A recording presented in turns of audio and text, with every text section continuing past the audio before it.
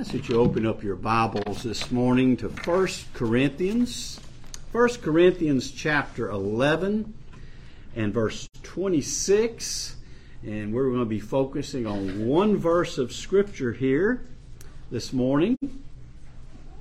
1 Corinthians chapter 11 verse 26. It is good to see each and every one of you here in the Lord's house on this morning. We come here to celebrate the Lord's Supper and to give glory to our Lord Jesus Christ. And before we have the reading of the Word, let's go to the Lord in prayer. Father, we come to you this morning to come to praise you and give you thanks for our Lord Jesus Christ and for His sacrifice for us upon the cross. Lord, feed us in your word as we look at your word now. And Lord, help me, your unworthy servant, as I proclaim it. In the name of Jesus I pray. Amen. In 1 Corinthians chapter 11 and verse 26, the Apostle Paul writes, "For as often as ye eat this bread and drink this cup, ye do show the Lord's death till he come." The Lord's Supper is a gift to the church. It's a gift to us who are Christians, to remember our Lord Jesus Christ and what He has did for us at the cross. It's a constant reminder to us of what the gospel is all about. And I believe here in verse 26, the Apostle Paul summarizes why we take the Lord's Supper and its great gift to us as a constant reminder and remembrance of what Christ has done for us. When you were saved, you followed the Lord in baptism, and that baptism is a one-time thing. It's often called the conversion ordinance, that we follow Christ in baptism.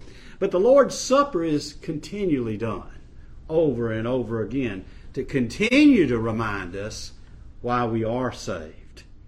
And Paul states in verse 26, he begins, "For as often. Now there's an assumption in the Apostle Paul's writing here that Christians take the Lord's Supper. For it's for us. And it's a major part of Christian worship. It should not become a little add-on or something a church rarely does. And I like the way we do it here at Grace, that it's done on a regular basis.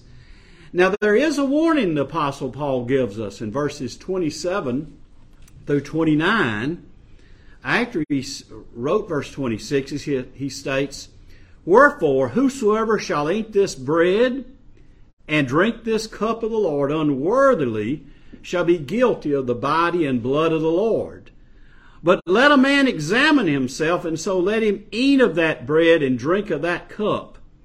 For he that eateth and drinketh unworthily eateth and drinketh damnation to himself, not discerning the Lord's body."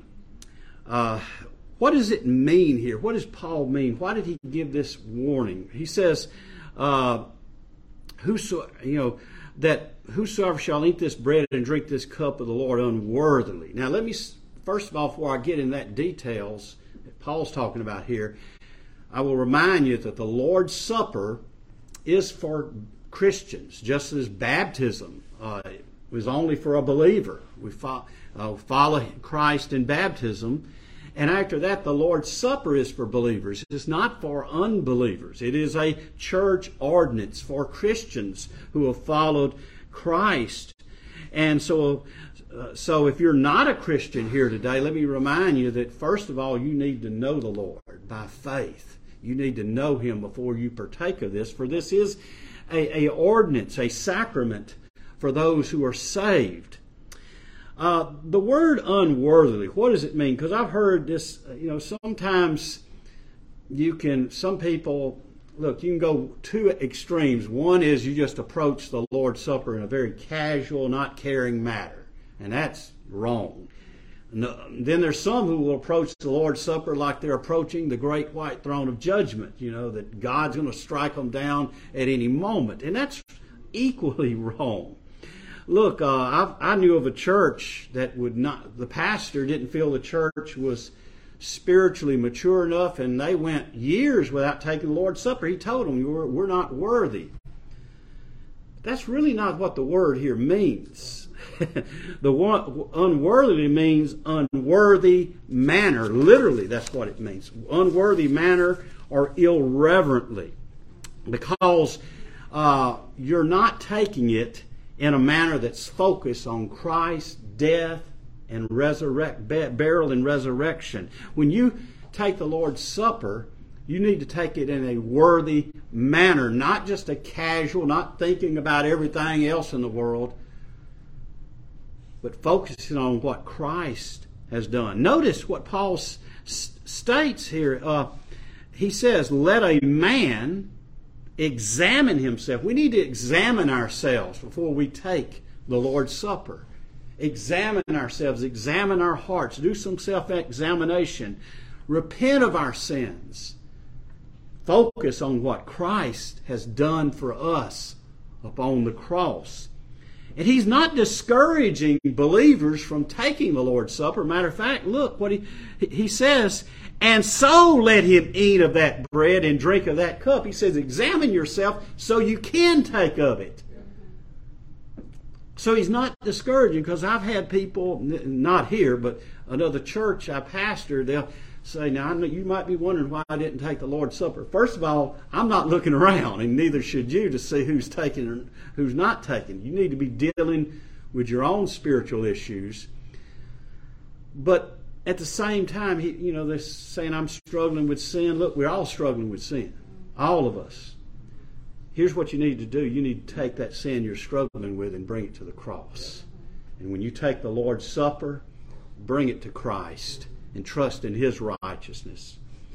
It's why Thomas Cranmer, the great English reformer, prayed regarding the Lord's Supper. He says, we do not presume to come to this table, O merciful Lord, trusting in our own righteousness, but in Thy manifold and great mercies. What did Cranmer state?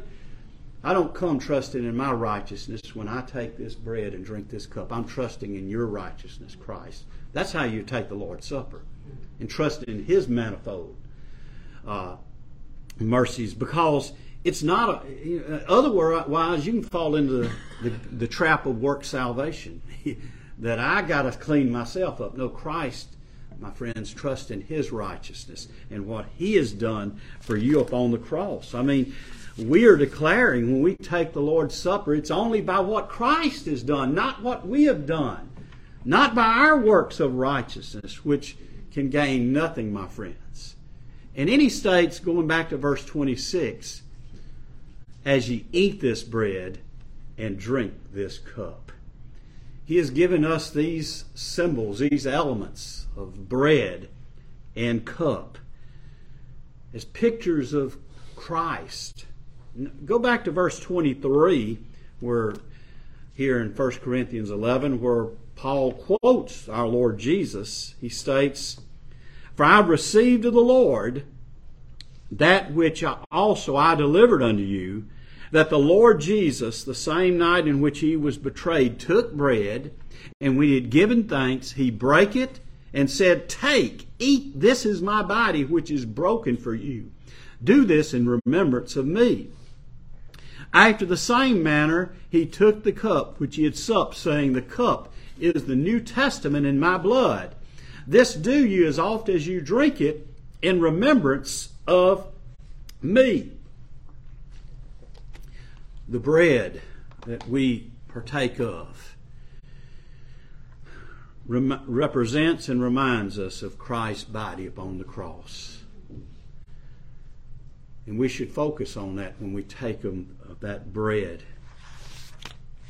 The Apostle Paul again, Ephesians chapter 2, in verses 15 and 16.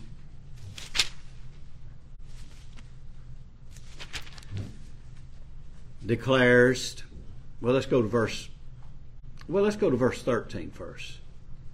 But now in Christ Jesus, ye who sometimes were far off, we were one time far off, far away from God before we were saved, are made nigh by the blood of Christ.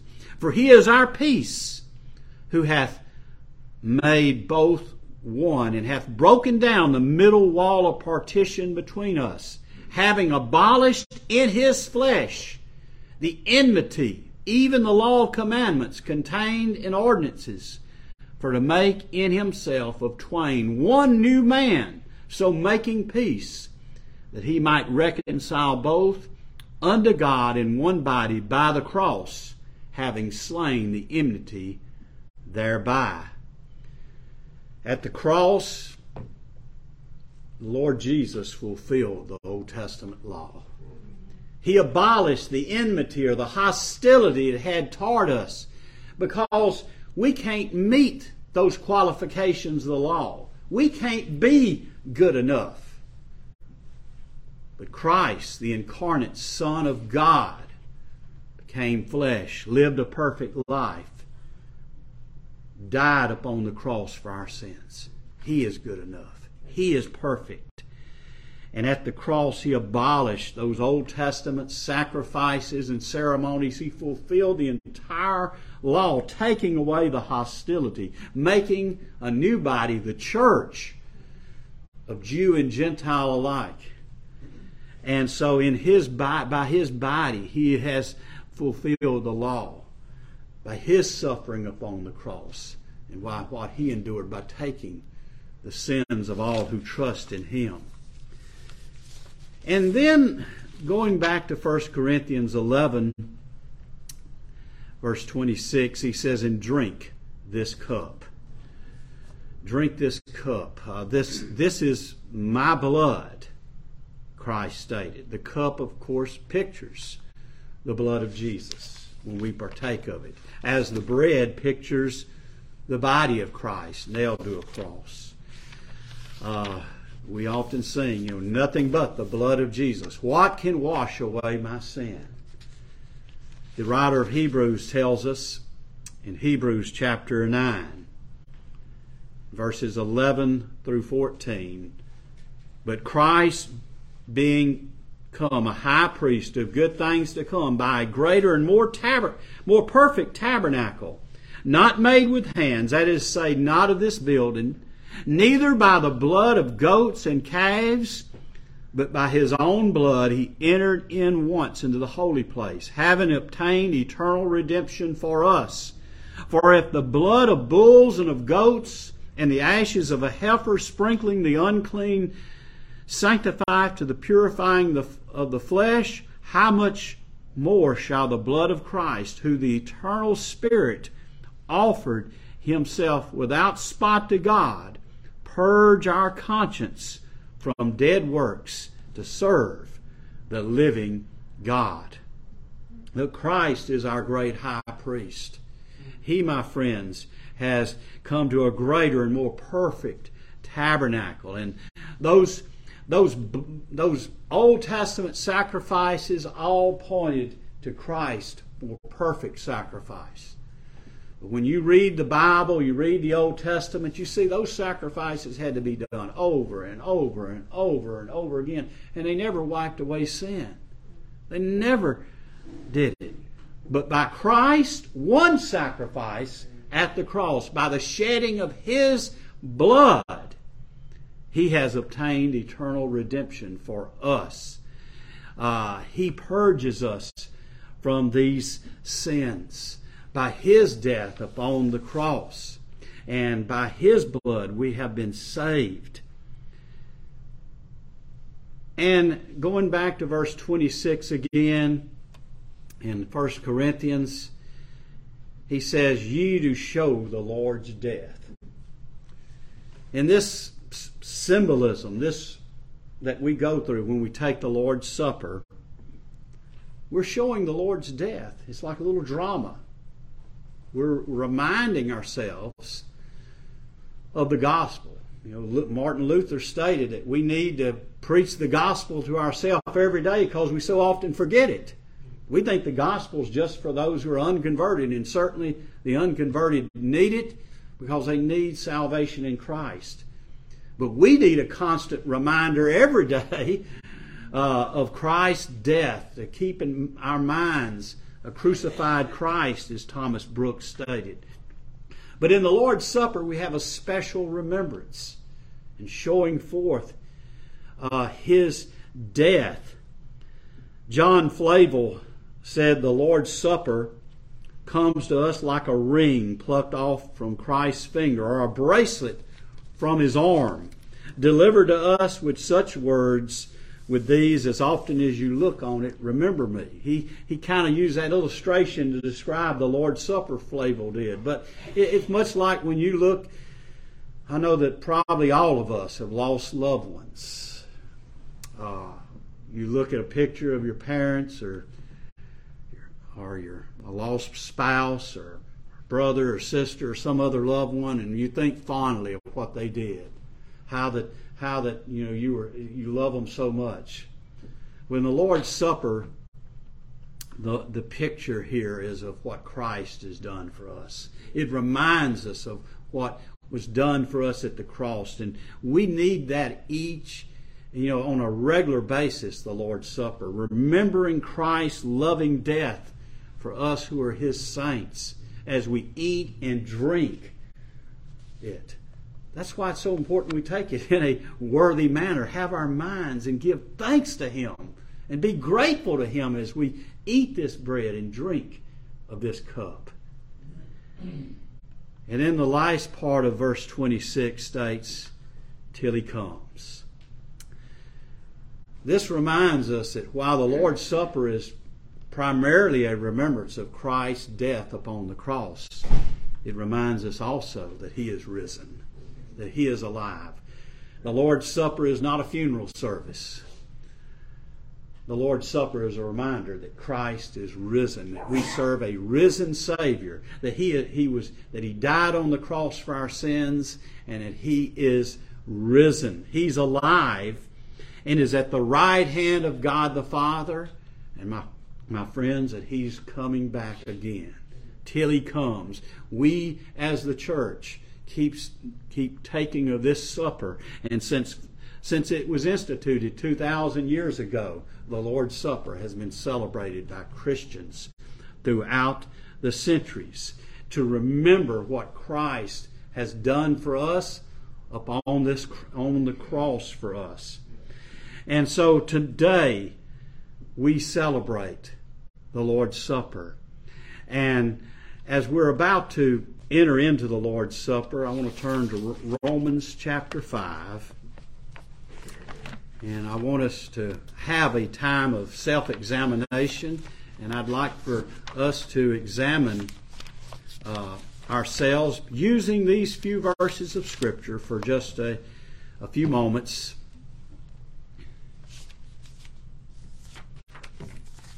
Romans chapter 5, beginning in verse 6. For when we were yet without strength, in due time Christ died for the ungodly. For scarcely for a righteous man will one die, yet peradventure for a good man some will even dare to die. But God commendeth His love toward us, and that while we were yet sinners, Christ died for us.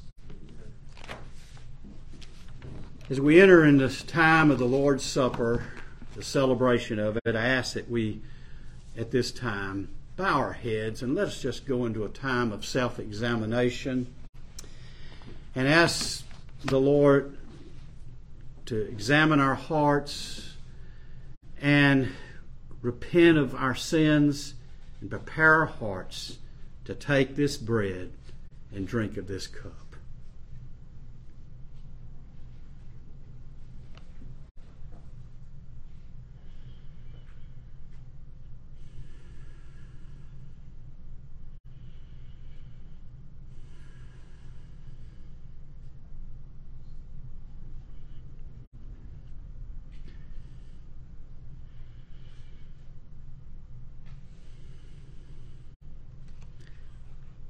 O merciful God, we do come to this table, Lord, not trusting in our righteousness, for we have no righteousness of our own, but what comes through Jesus Christ. Lord, forgive us where we've fallen short as your people. And help us at this time to look to Christ. We who are your church, we who are saved, who are Christians, that we will, Lord, remember the loving death of our Lord Jesus Christ and be grateful. Oh Lord, help us now as we take of this bread and drink of this cup. In the name of Jesus Christ, our Lord God and Savior, I pray. Amen.